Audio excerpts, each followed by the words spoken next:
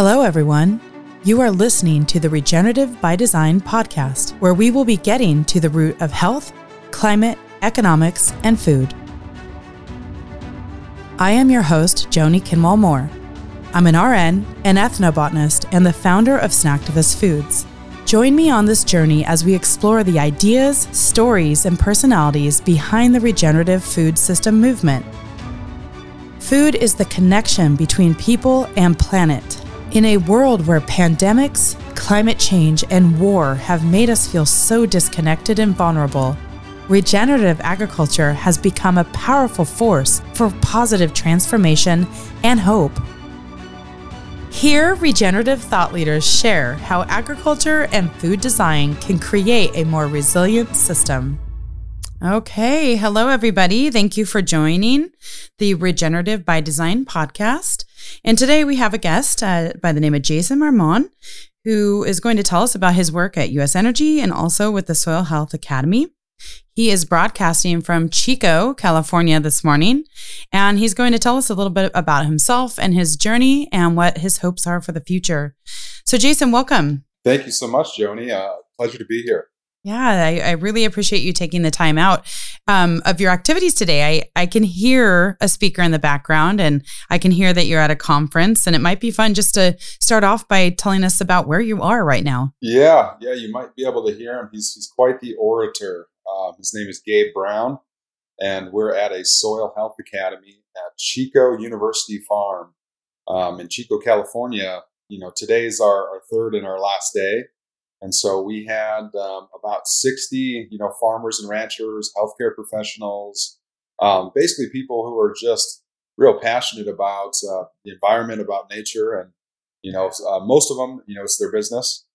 So they're, trying to work on their triple bottom line and really intrigued by, all the opportunities and benefits that Regen Ag has. And so, it's my first time out in the Sacramento Valley, and so it's been an amazing experience. And the weather the weather has been amazing as well. I think it may be the nicest place in the United States right now. Yeah, it is a beautiful part of the world.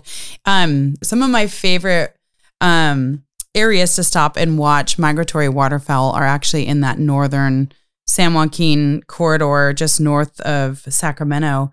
And it's pretty incredible, the diversity of the environment of California. I agree with you. It's pretty astounding. So what is the name of this conference that you're at? Well, the name is Soil Health Academy. It's Chico State's. And so we've worked with them for several years now. They have an organic dairy out here. They got walnuts and almonds. They have a really robust university program. They have the Center for Regenerative Agriculture and Resiliency at Chico State University. And so they're really trying to take the lead, I guess you could say, in this space. And, they have a partnership with us at Soil Health Academy and Understanding Ag. And so it's been really, interesting to see the diversity of the stakeholders that are here, at this school, so. Absolutely. Well, California really is at the forefront of, intensive agriculture for many decades and feeling the pressure of acute climate impact from drought and excessive heat and many decades of this intensive agriculture. So I think this is a great place for us to start by you telling us and our listeners a little bit more about you. How did you get into this line of work? Where did you grow up? I'd love to hear a little bit about your background. Yeah, I'll try to condense that down to a long story short. But I'm originally from Western North Dakota, northwestern North Dakota, in Williston. It's called the Heart of the Bakken. So it was really an agricultural, kind of a small community when I was growing up. And then the oil and gas industry, I guess in the 80s it was still there, but I wasn't old enough to really realize anything. And then it had a bust until about 2005, 2006. And then, my city went from 12,000 to 40,000 in about 8 years. So nearly triple. Wow. Almost quadruple, I guess you could say. And so, really got to see, how, a small town can kind of be terraformed into, for lack of a better word, industrial complex. And then, from there, I worked for an oil company. Well, I guess I went to, after high school and after junior college, I went to Northern Arizona University, got my undergrad in environmental administration policy and sustainability. And then after that, I came back to North Dakota and went into the oil field thinking I was going to be there, for a summer. But then I got offered a health, safety, environmental position at Baker Hughes, which was the third largest oil company at the time. And then, after about 2 years and some missed expectations, I was like, well, this isn't what I want to do. Even though they had me on like a director level trajectory to be to Denver and then Houston, I was like, well, I'm preaching a much higher standard than, I'm getting backed up on. And so we've seen a real big, when I say we, me and my father, Dr. Roland Marmon, we've seen a real big need for community events. And so we started doing concerts with heritage country like Travis Tritt, Charlie Daniels, Tanya Tucker, Little Texas, Blackhawk, just a whole variety of shows over the years. And then we started aligning, our environmental sustainability passions and community passions with that. So we'd have, fishing tournaments, sporting clay tournaments, and then we'd talk about, environmental issues like, hey, how do we reduce flaring? How do we, quote unquote, integrate sustainable solutions? And we talked from everything from behavioral health to addiction to substance abuse, to really the environmental challenges that arise with industry, growing and encroaching so fast upon a traditionally agricultural area. And that's, right. That's a very unique perspective there.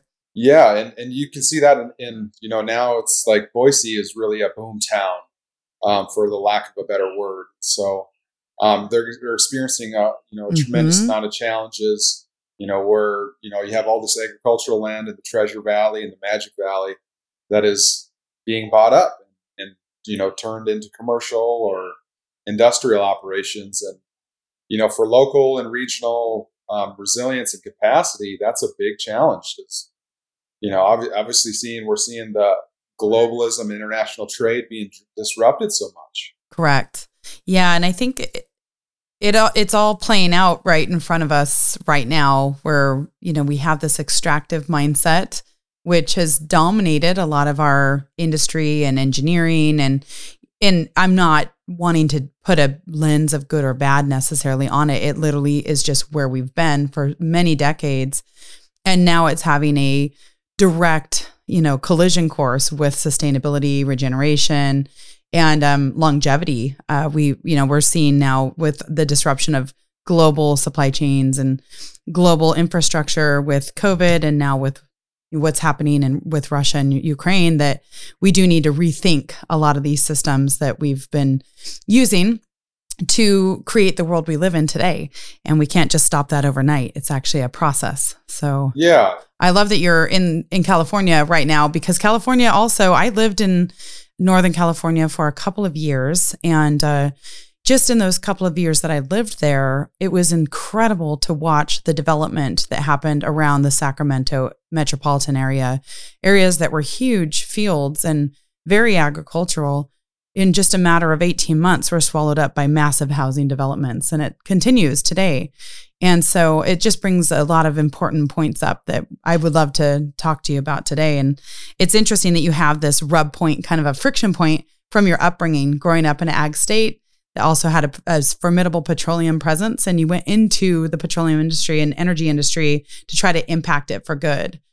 So I just think that's a really valuable perspective that you bring to the table. So what are you doing today, Jason? Like, what are your current projects? I know you have a lot of things going on. You're involved as a board member on various organizations as well. Tell our audience a little bit about that. Well, it's trying to align basically my background, my upbringing. My dad's a tribal member. My grandmother was, quote unquote, like a medicine woman. And we're Turtle Mountain Chippewa. And so from a cultural, historical background, there's, for the lack of a better word, some generational traumas in there that I'm trying to heal and trying to work through. That I got younger siblings, 3 of them. One's 17 and he's a junior. So I remember when I was going through high school, I didn't have to worry about any of these things, whether it's geopolitics or climate change or none of that. So I just feel that the burden of these things are going to fall onto not only my generation as millennials, but the Zoomers below us. And it's there's just such a huge disconnect between the baby boomers and Gen Xers.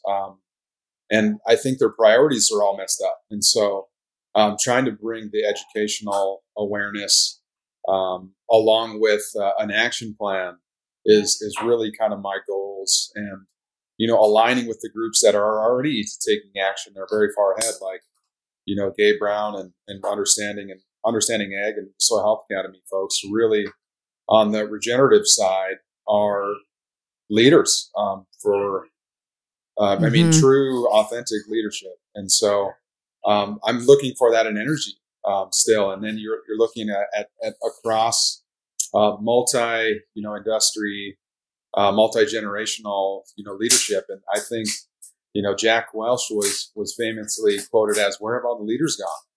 And I think there's a huge, I hate to, I kind of have to bring up the story when I went to DC. When I was going through my grad program at UND in social entrepreneurship, we were, for one of our classes, we were in DC and we were in the Capitol, what do they call it? The Capitol, or anywhere where you go get lunch. And, I seen just all these, old politicians and, Bernie Sanders was in there. And, not to throw any shade at Bernie, but he was so skinny and frail. I'm like, wow, like we cannot have 80-year-olds, leading this country because they just don't have the energy. And it's no ill will, like they need to be in advisor roles and mentoring, but the strength is not there, for the lack of a better way to put it. Yeah. The age of our presidents has, dramatically, and presidential candidates in the last couple of elections has been much higher than it has been historically. And when you look at leadership, and I look at my own in-laws, and they're 90 this year actually, but in incredible shape, good old fashioned Montana, like they're still stacking wood and doing incredible things. But that whole balance point of wisdom and insight and advisory and leadership, I feel like a lot of people want somebody that's really strong and really vibrant to believe in today, and somebody who's still actively working at their prime, like the working prime age of like middle-aged. And I think that's an interesting continuum. I know a lot of people will be like, "Hey, wait a minute, what are you talking about?" But I think that there is a need for that strength for sure. A lot of people, I know my own kids they're in the generation where they are feeling very disenfranchised, being in high school and teenagers. And here they've been through COVID the last couple of years, and now they're very, very preoccupied with what's happening in Russia and Ukraine. And they're feeling very disenfranchised from leadership globally. Yeah. And that's one of the big challenges even for me is, when you have people in leadership positions and then you go talk to them around, topics that they're willing to talk about, and then they don't have any suggestions for you, or they don't have any opportunities for you to really solve their problems that they, are directly overseeing the action plan for.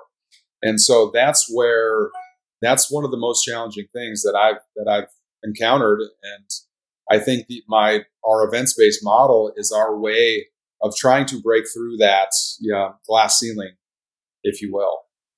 Mm-hmm. Yeah, because it brings together community. When you have an event behind a mission and behind a messaging that you're trying to get across, with energy sustainability, with regenerative, and then you put the power of an actual community force behind it. I think that it is much more powerful. People feel much more participatory. And I know that you're working on several events right now, but I kind of don't want to steer away from this leadership thing right now, because I think that right now you are working with some of the strongest leaders in our country and in our world, whether people know about them or not. And one of the things I'm always grappling with is, and one of the reasons I started this podcast is, how do we get this message out? How do we get the regenerative message out? How do we get people like Gabe Brown? How do we get their message to a broader audience? Yeah. And that's, kind of why I was brought on to the board. For that reason, is to help amplify their voices. So I know, I'm kind of a utility player in that sense. I've played, as a quarterback in high school, played college baseball. And so, the notion that, we have to have a strong framework around teamwork and collaboration and cooperation is vitally important. But if you look at, going back to DC, it's the exact opposite of that. It's like, well, we can't work with them because our party will suffer if we work with them and it's their idea. So there's this, the house divided Stalemate. will not stand, kind of approach that we're coming into. And with inflation and all the supply chain issues and a disengaged younger workforce, that's like, well, all these companies, they don't align with our values, so we're just not going to work. And it's not that they're lazy. Right. It's like my brother's 17 and, he's actually bigger than me. And so he can work, he's super strong. But if these companies and these people aren't going to align with their values, they're just not going to participate. And that's, they need a why. Yeah. It's like, why are we doing this? They're actually the smartest generation in recorded history, just because their capacity to consume information, not saying it's good or it's bad, information, that's debatable, but their capacity to learn is the highest ever. Just like hyper processing skills, like essentially. to where that, the older generations, they can't sit and scroll, on their phone. They'll get headaches, they'll get tired, but, whether it's gaming, different thing. Whether it's, Instagram, whether it's the social medias. So I think me personally, if we can gamify some of our big challenges and really incentivize the younger generations to kind of get after it, it'll get done. It's really that simple. Yeah, the concept of gamification of key issues is a fascinating one that has come up in a few conversations, because I'm in the generation where, Mario Brothers came out when I was in high school, and but I'm not in the gaming generation at all. Like I'm really disconnected from that. Pac-Man, that was around, those kind of things. And so, but I look at my own children and I look at a lot of the people that I know, and I look at the captivation capacity around gamification. And it can be a powerful tool for education. I have a friend who's very involved with really deep learning in a virtual sense, where it's avatar driven and it's more of a gamified version in a 3D metaverse sense. And it's a really fascinating notion, because they find that the access to material and the adoption and learning is accelerated because people feel really engaged in that medium, which is a fascinating thing. So I think it's really great that you're bringing that perspective to these organizations, especially when we need to get the word out. We need to get the word out and harness the younger generation to get them to feel hopeful and get them to realize that there is something they can do against all these formidable, kind of dreadful things that they're aware of, especially climate. I know from my kids and my children's friends, that's something that makes them feel like, well, why would we go work the next few decades at something we hate, when with everything going on with climate, like we might not even have an inhabitable planet by the time I'm your age. Yeah. And literally I've heard that from kids. That's a very startling perspective when you think about it, as in your youth. If you feel that way, the investment potential of your time immediately is very different if you don't believe that there's going to be a world like we have today 40 years from now. Yeah, and that's a hard thing to, kind of convince the younger generations that they need to participate, but it's going to be on, kind of their terms, which is, understandable, because there's so much I mean, there's so many inequalities, that are out there, and you see these major corporations talking about racial equity or equity, inclusion and diversity, except that these board members live in, gated communities that have no access to the public. So it's like, wow, Right. how are you going to create community when you're not even a part of a community? Yeah, it's an authenticity play. And I think sure. that the younger generation is really calling out that authenticity, that there's a lot of talking, but there isn't a lot of walking. And that's something that's really obvious when you take a deeper dive into a lot of corporate policy. So we're, on this podcast, we are actually going to be inviting some pretty significant contributors to corporate policy at very, very large companies. And I'm very grateful that they've agreed to come on, because we're going to talk about these topics head on. Yep. And how we break through that authenticity and really reach across the table and across generations and really make it happen. And I think getting people to step outside of their comfort zone is step one. So like you said, if I have a real low tolerance for a politician who lives in a gated community who's trying to talk about racial equity, because to me, that is so inauthentic. Or somebody who's talking about the challenges of rural America and farming when they've never been on a farm.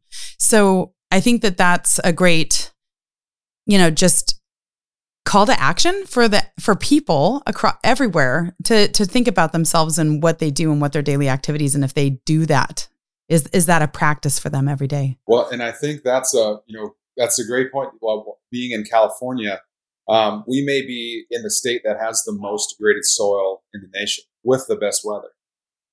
And so that's a conundrum. It's like, okay, how do we remediate and regenerate, our soils while keeping the capacity, the agricultural capacity as high as it is? And the only answer to that is regenerative agriculture. I agree with you. Jason, real quick, if you don't mind us stopping for just a moment, can you tell us when you first learned about the concept of regenerative, whether that be regenerative agriculture, soil awareness, food systems, et cetera? When did that happen and what does it mean to you right now? For sure. So I guess it's been a progression. I grew up in obviously rural North Dakota, and I didn't have a farm, and my family wasn't in farming and ranching, but some of my best friends were. And so I was always exposed. One of my good buddies, Dusty Fralick, he always had chores to do. He was just this great, down to earth, salt of the earth guy, and he'd always get his chores done. He was very committed to his family, and so I'd always help him out, whenever I had on the weekend or something. So I was always, kind of in and around farming and ranching. But it wasn't until beginning of 2019. When after doing a PBR event in Williston, that I had some folks be like, hey, are you connected with Gabe Brown? What they're doing, with Soil Health Academy? And I was like, no, but I'm going to go find out. And so I sent Gabe an email, and as the North Dakotans who venture out in the world, there's a certain camaraderie there. To where it's like, hey, you're a North Dakotan doing something big. Like, hey, I want to talk to you. And then he, reciprocated that and said, hey, look, can we hop on a podcast? And that's where it started. And after that podcast, I sent it around to my friends that were in ag, and they're like, Jason, this is awesome. Like, you need to keep going. Yeah, it's a big. And then that's awesome. And then after that, Gabe invited me out to his ranch. He said, hey, come out. And so I had a film intern that was with me, and me and another Jason, we went out there, and we just filmed that interview. And so I think that the regenerative agriculture video that me and Gabe did is, if you just typed in Regen Ag or regenerative agriculture on YouTube, I think we're the second ranked video on all of YouTube. Oh, that's great. And that's okay, well, we'll make sure to put the link to that in our comments when we do publish this podcast. So that way our listeners can take a little jaunt over there to YouTube and watch that when they're done listening to us talk. I love that there's this camaraderie with, I always call it the flyover states. I was just in LA. I was in Anaheim for Natural Products Expo West last week, and we were at a booth, and it was a formidable booth. I don't even want to say who it was because it's a little embarrassing, but they were a very important piece of the puzzle at Expo West. And we were talking to the woman there, and she said, "Oh, well, you'll want to team up with like your closest pod, like like to work. It's like a work group that they're trying to form." And she's like, Idaho. So you're probably closest to Wisconsin. And my husband and I were like, "What? Wait, what? She meant Iowa. Wisconsin?" I'm like, "No, we're in Idaho." And she's like, "Yeah, like Midwest, it's all out there." And I'm like, "We're in the Pacific Northwest." And so flyover states. I was like, and that's what I told her. I'm like, "Well, yeah, we're in the flyover states, and people in LA don't really know anything about what happens out here. It's all just Idaho, Iowa, Wisconsin. I mean, whatever it is, it's out there. We fly over it when we're going to New York." And so I think there's a cool camaraderie that's happening. And I love regenerative from that perspective, that it's this growing community that is bringing people together that are agriculturally minded, manufacturing minded, people that are not in the hot zip codes of like Chicago, LA, New York, et cetera. And it's a formidable force of thought leadership and leadership in general, but then harnessing, the productivity of our nation to create a better world. I think it's a really provocative concept. So I'm glad that you are working with the regenerative world now, and that, you came to it through Gabe Brown, who's an incredible human. So I'd invite any of our speakers to look into Gabe, and we will also post some links to the work that you guys are doing at the Soil Health Academy and Understanding Ag as well. So, a little bit before, because I know we're trucking through our time, and I'd like to take a moment just to make sure that our listeners are aware of one of the events you're putting on in Idaho. Speaking of Idaho, in Boise next month for Earth Day. It's the Carbon Summit. And if you could take a moment just to let our listeners know about that. I mean, if they listen to this after the fact, it'll be after the fact. So Let's make it to where they can get some value after the fact as well. For sure. Thank you for that. That's, the Carbon Summit is really a Soil Health Academy aha moment. We were in, after, Gabe's ranch, he invited me out to a Soil Health Academy. And that was in Caldwell at McIntyre Farms. And that was September of 2020. So as, COVID, was it September of 19? I can't remember now. I think it was 2020. So COVID was going, and that's where really the light bulb hit. It's like, hey, if I can apply my promoter and events organization skills to promote this message and really try to amplify, what we're trying to accomplish here, what would you call it? And I tried to make it as simple as possible. And so carbon oftentimes gets portrayed in the media as a pollutant or something that's not necessarily good. But carbon is actually the energy molecule. It's the reason why life exists on the planet. And so I'm a carbon being on a carbon-based planet using carbon technologies. And that's the shift, or the paradigm shift that we have to start talking about carbon in a context that is conducive, to balancing it. So right now we just have a excessive carbon problem by the way that we consume, and whether that's like we love to drive, we love to consume all these kind of worthless things, and it really has to realign. I think our goal with this is we call it actionable sustainability. And so the Carbon Summit features what we call the SEED show, and SEEDs being an acronym and an analogy. So I always use my hands, my 5 fingers to explain it. So it's sustainability, energy, education, diversity, and synergy. And how do all these things work together? So the analogy is you got to plant seeds to grow a community. And in sustainability, regenerative agriculture is where our stake is at. We think that there's really only one thing that everybody can agree on, and that's food. It's like we all have to eat every single day. I mean, water would be a consumable: water, air, and food. Those are the big three. And so beyond that, like you have to find, I think that's where we find common ground. And so that's why Gabe, Ray Archuleta was one of our keynotes last year. Finian Makepeace from Kiss the Ground was as well. This year, Yeah, those are great guys. yeah, this year it's Gabe Brown and Dr. David Montgomery from University of Washington. And so we had to make a pivot. Like we were going to be in the Morrison Center, the Idaho's premier venue. And then, we had 0 out of the top 100 companies supporting our efforts. And so when you talk about green wishing or even greenwashing, that's a huge problem in corporate America and even the government. And so honesty, it's like we're just being honest. And if honesty offends you, that is a huge red flag.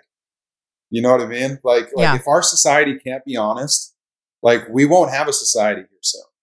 And that's just a fact. And so like when we're lean into uncomfortable topics. Yeah. And if it's a very important. And when I try to take the emotion out of it, like, cause I can get very emotional about these things, whether it's mad or angry or sad or whatever, emotion comes out of a sense that things aren't going the way they should be going because the leadership that's in place has their priorities mixed up. And whether we're talking about the environment or climate change, in Idaho's case, you can't even really talk about climate change. There's still plenty of people that don't want to believe in it. And it's like, hey, we had the longest fire season, that I've in my lifetime last year. It was 6 months. There was days, probably even weeks where, the NIFC and these other environmental organizations told us not to go outside. Is that the new norm we're willing to live in? Well, we have a new season that we didn't used to have. It's called fire season. So in addition to summer, we now share summer with fire season. And that is something that, I feel like even when I was a kid in the 70s and 80s, once in a while we would have a summer like that, but it was not a consistent thing where you feared summer. Yeah. And now, and I grew up in rural Oregon and there were some catastrophic fires in Oregon as well. Just in the last couple summers where people literally were fearful. And I know back home on my family farm where I grew up, we have been scrambling to, get the proper timber management so that we have defensible space. Because what we learned is that the fire behavior now is not like it used to be where these rapidly accelerating aggressive fires just wipe out whole towns. And it's a really scary thing. So I'm with you that I've been laughed out of rooms before for talking about climate. Yep. And I've had many people tell me, I wish you wouldn't say the word climate in your pitch deck or in your messaging or any of that stuff. And I know that there could be benefits to me not, especially financially, but I can't do it because I feel like it's such an important topic that we need to get over this discomfort associated with it. And we need to get over this kind of shame paradigm where people are like, oh, I don't want to talk about it because I feel guilty or it makes people uncomfortable. And I'm like, let's kind of get over that. Let's evolve a little bit and talk about it because we need to do problem solving. And we're never going to solve the problem if we don't talk about the problem. So I love that you're going after it head on and saying, let's talk about carbon. And let's not talk about it just from a perspective of, oh, carbon credits and making money and what have you. I mean, I think that industry has its merit in its own right. And we are going to be talking about that on different segments of the show. But really, carbon is life. Carbon is everything. And when you look at climate change and global warming, the problem isn't carbon. It's just carbon being in the wrong place and not being part of a cycle. And that's the issue. If we bring that cycle, then we're things start to harmonize again. And you think of our sequesterers, or where carbon's at, 40% in the soil, 40% in the oceans, 20% in the atmosphere. And so our least amount needs to be in the atmosphere because it's a greenhouse gas. It's a heat blanket. The more that we have up there, the more that it traps sunlight, leaving, supposed to be being reflected back into the atmosphere. And so these are very simple things. Right. Like these are very simple things that are made very complicated because if you're confused and if you're not sure what to do, then you're likely not going to take any action. So I like to say a problem well stated is a problem half solved. And that's, I think, the motto that we have to take with all these things. Like, hey, all right, let's really understand the problem, make sure it's true information, and then we can take action on it. And that's one of the most frustrating things is Like if I go to a major corporation's website and they're like, hey, here's our sustainability page. Here's our community giving page. Here's our racial equity. And we're a tribally, certified nonprofit. It's like my dad's a PhD with, a tribal member of Chilliwack Chippewa. So we check all these boxes, but then when we submit a grant, they're like, hey, although it's this canned response, all the same, it's all the same. It's maybe a little bit different worded. Hey, although you guys have a great, event going on, we get so many requests, we can't fund them all. So we wish you the best of luck. And it's like, okay, like, come on, like, don't just put this up as a front. Like, put your money where your mouth is. Like, for corporations, their accountability is when they write a check. And if they don't write a check, then they don't believe in that, and so that's one of the toughest things to convey, just like a politician. It's the not all politicians either, because there's some that I've met that really care, but the higher you go, the harder it is to get them to engage and take action, because they have so many, I guess, stakeholders that want strings attached. Yeah. And we got to be able to talk about these things in a constructive, proactive way. And so that's our way of doing it, is in a proactive way. And like, so I don't go out and call out companies. Like I may be upset with them, but I'm, I've learned enough to where you don't go around calling out companies. You just get blackballed that way. And that's not the way to get things done. So you keep trying. And then year after year, I've worked with companies and eventually they're going to run out of excuses to give you. And either they're going to, like I said, put their money where their mouth is, or you just know that they're not going to do anything. Yeah, right. Well, I think that's a good call to action for our listeners. If you own a company and you are feeling sheepish about, do we back something that's talking about carbon, or do we back something that's talking about climate change or other sensitive issues? One thing to remember is that, usually we're doing what appeals to our stakeholders, shareholders, etc. I mean, I own a corporation, so I am sensitive to that. I have to be aware of it as well. But you're also doing a tremendous disservice if you're not leaning into what the future customers and business leaders of tomorrow believe in. And so there is a tempering point that we must think about, that like, if you really go out on a limb and invest in the future and doing your best, whatever that may be, to say, I am going to go out on a limb to invest in the future, it speaks volumes to younger people. Well, because that's why they're mad. That's why they don't want to work for us. They don't believe that we care. And that's something that needs to change. So I think this is an awesome call to action to everybody who's listening today. And I think one of the takeaways that I've learned from just doing community fundraising is it's very hard to project future value to companies today. Like they want, the motto is, what have you done for me lately? And what is my short-term return? And, workforce development has been a real big piece that companies can justify and get behind.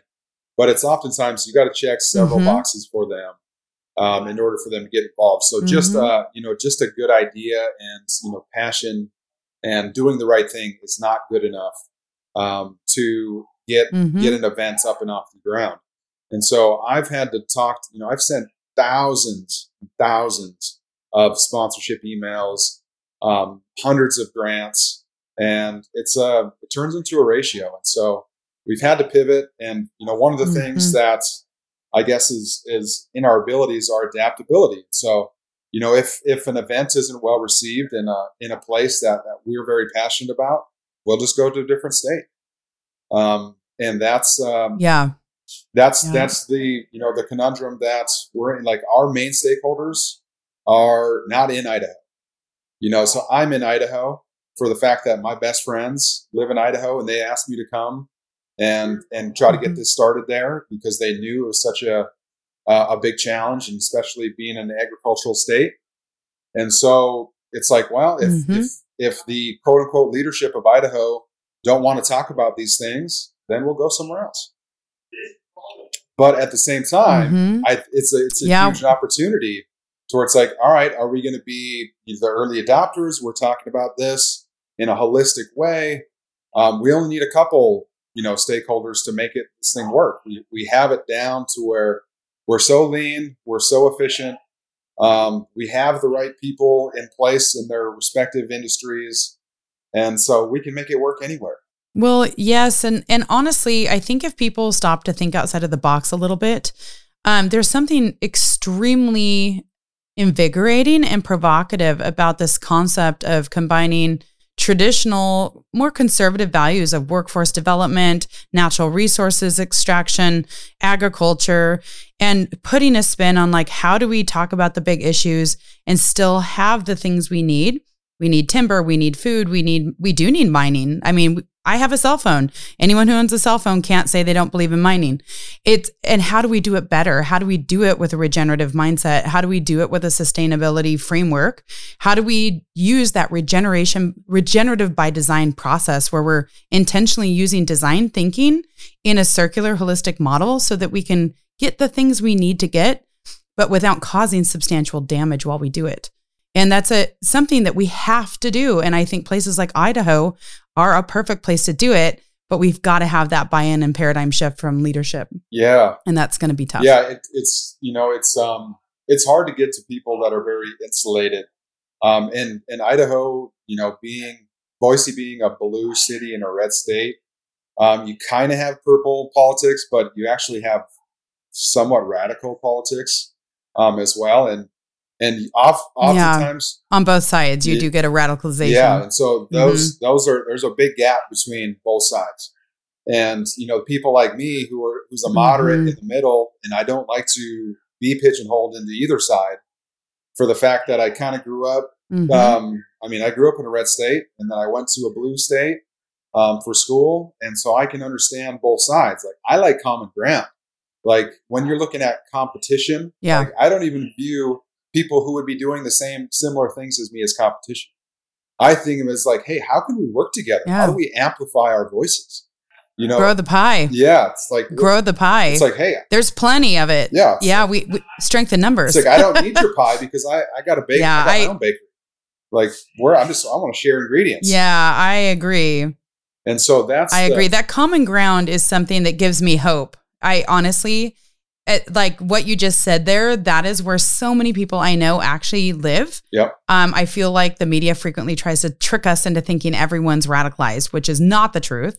I know so many people across the political spectrum that are amazing, dedicated people that are trying to make the world a better place. And, their manifestation into whether it be politics or, their social expressions, et cetera, are all different across the board. But I think the most powerful notion for us as Americans is really seeking to find the common ground. And that's what gives me hope. Honestly, it's like one of the reasons I want to have this podcast and love doing what I'm doing, because food brings people together of diverse backgrounds and diverse beliefs, because we all have to eat and people tend to get along over good food. For sure. So what gives you hope, Jason? Like, it gives me hope is what gives you hope right now? Just how beautiful the planet is. It's like we have this amazing, lifetime here, and it's so diverse. Like being in Chico for my first time, seeing how green everything is. It's so lush here right now. I know they get real hot in the summer, but a lot of that has to do with the small water cycles. So regenerative ag can help alleviate a lot of those challenges. And so what gives me comfort and what gives me hope is we have all the technology we need. We don't need this breakthrough technology to, come and save us. There's no silver bullet to this, but that's the resilience of the human spirit, is the fact that anytime we've been faced with tremendous challenges, people have rose to the occasion to solve the problems. And that's God-given. Yes. Like that's innately built inside of us to do that. And so, whether or not, do I think the older generations are going to do that for us? No, but they're going to be very instrumental in allowing the younger generations to take that action and really working with them. And so that multi-generational dialogue is critically important, because, the older folks and the younger folks communicate completely different. And so trying to build a bridge for that is where I see the most opportunity. Because when I talk to older stakeholders that get it, they're they're very motivated. They want to work with younger people. Mm-hmm. And then, the younger people need mentors. Absolutely. And they're hustling, most of them. Yeah. Yeah, they're hustling at a high level because they're so excited about the hope they have for the future and working across generations. There's unlimited energy in these young people, that are, 15 to 25. They could work all day. Not necessarily we need them to work all day, but they're very creative. And they're often a little introverted because obviously COVID and the pandemic has isolated people quite a bit. We don't do well in isolation as humans. Mm-mm. And so, really, I think community beings. Yeah, we're very weak as individuals, honestly, but we're very strong as a collective. Mm-hmm. And so that's what we got to remember. Like, we have too much individualism being pushed down, whether it's through mainstream media or whatever, to where this individual is going to save you. But no, they're not. The collective, you have to have community, and that's where I think the call to the aristocrats is saying, help us provide opportunities to the social entrepreneurs, the people who are willing to take action and who have the capacity to be leaders. And we got to stop fearing the leader. The leader should be promoted and advocated for and collaborated with. So I think the United States was founded on leadership. And if we deviate too far away from that, we're in trouble. Yeah.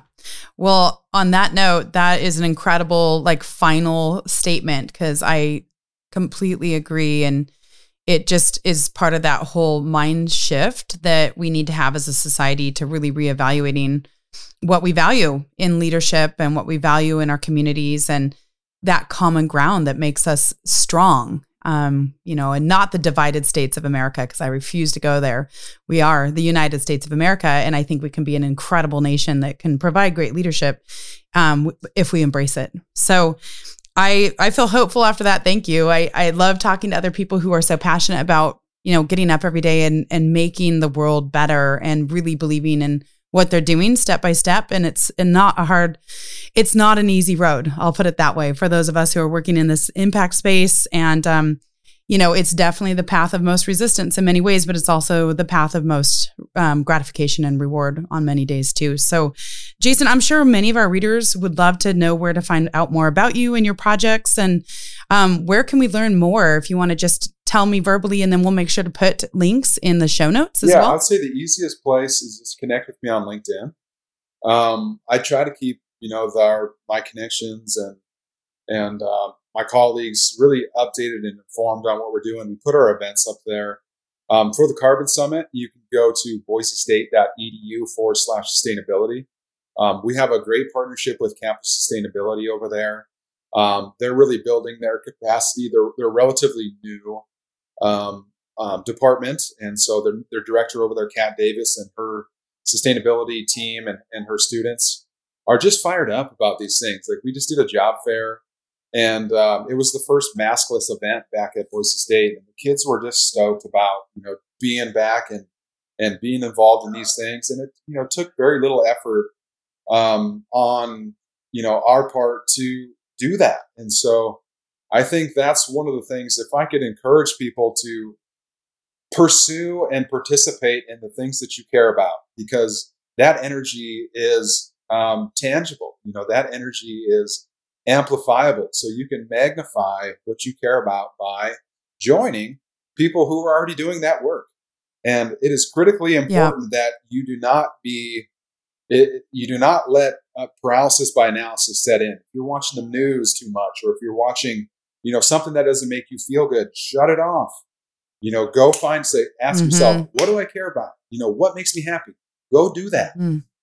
That's being the best version of yourself is what the world needs. Not you to be resentful, bitter, and angry. Because sadness, I agree. Anger often comes from prolonged sadness. And so if you are, sad Mm-hmm. about that, your circumstances, what's going on in Ukraine and Russia, but if you're not even supporting what's in your own community, you may feel a sense of hopelessness. And so focus on the things that you have a little bit of control on and take some action. And so with that said, I guess, go to LinkedIn. USenergy.org is being updated now. Carbonsummit.org. We have a couple different places. I'm not necessarily the best at our web presence, but I have folks who are working on that now. But then again, soilhealthacademy.org, understandingag.com. There's just so many things that we got going on and to be hopeful for. That like my fantastic stuff. Like my example, I went and found the people who were doing the work that I wanted to be a part of, and they invited me in. So hopefully that's an example to people. Yeah. Saying, bring your passion, bring your energy, bring enthusiasm. You'll find a home. Love it. Awesome. Well, on that note, I'm ready to charge through the day and make it another good one to make the most positive impact we can do. So Jason, thanks for taking time out of the conference today. I know it's a busy time for you guys there in Chico, and I'm just glad that we could share this energy with our listeners. So thank you so much. Yes, Joni, thank you so much for inviting me on here. And there's 60 other people in that this conference room that are getting the Gabe Brown enthusiasm and motivation. So that guy can fire up I totally get it. I've been there in that audience before. That guy can fire up a crowd, and we'll have to get him on mic in here one of these days as well. He's an incredible human. Thanks so much, Jason. Have a great one. I got you on that. Just let me know. Oh, yeah. Okay. Alrighty. Take care. Thank you so much. Okay. Alrighty. Beautiful. Alrighty. Take care. Bye-bye. Bye. Thank you for joining us on the Regenerative by Design podcast. If you would like to learn more about the principles of regenerative food systems and agriculture, please see the show notes for links to education, a glossary, and guest information. This podcast was brought to you by Snacktivist Inc., a leader in the regenerative food industry. We create delicious foods from regenerative ingredients that are soil-focused, minimize water use, and maximize carbon sequestration, all while radically impacting human nutrition. Learn more about our work at snacktivistfoods.com.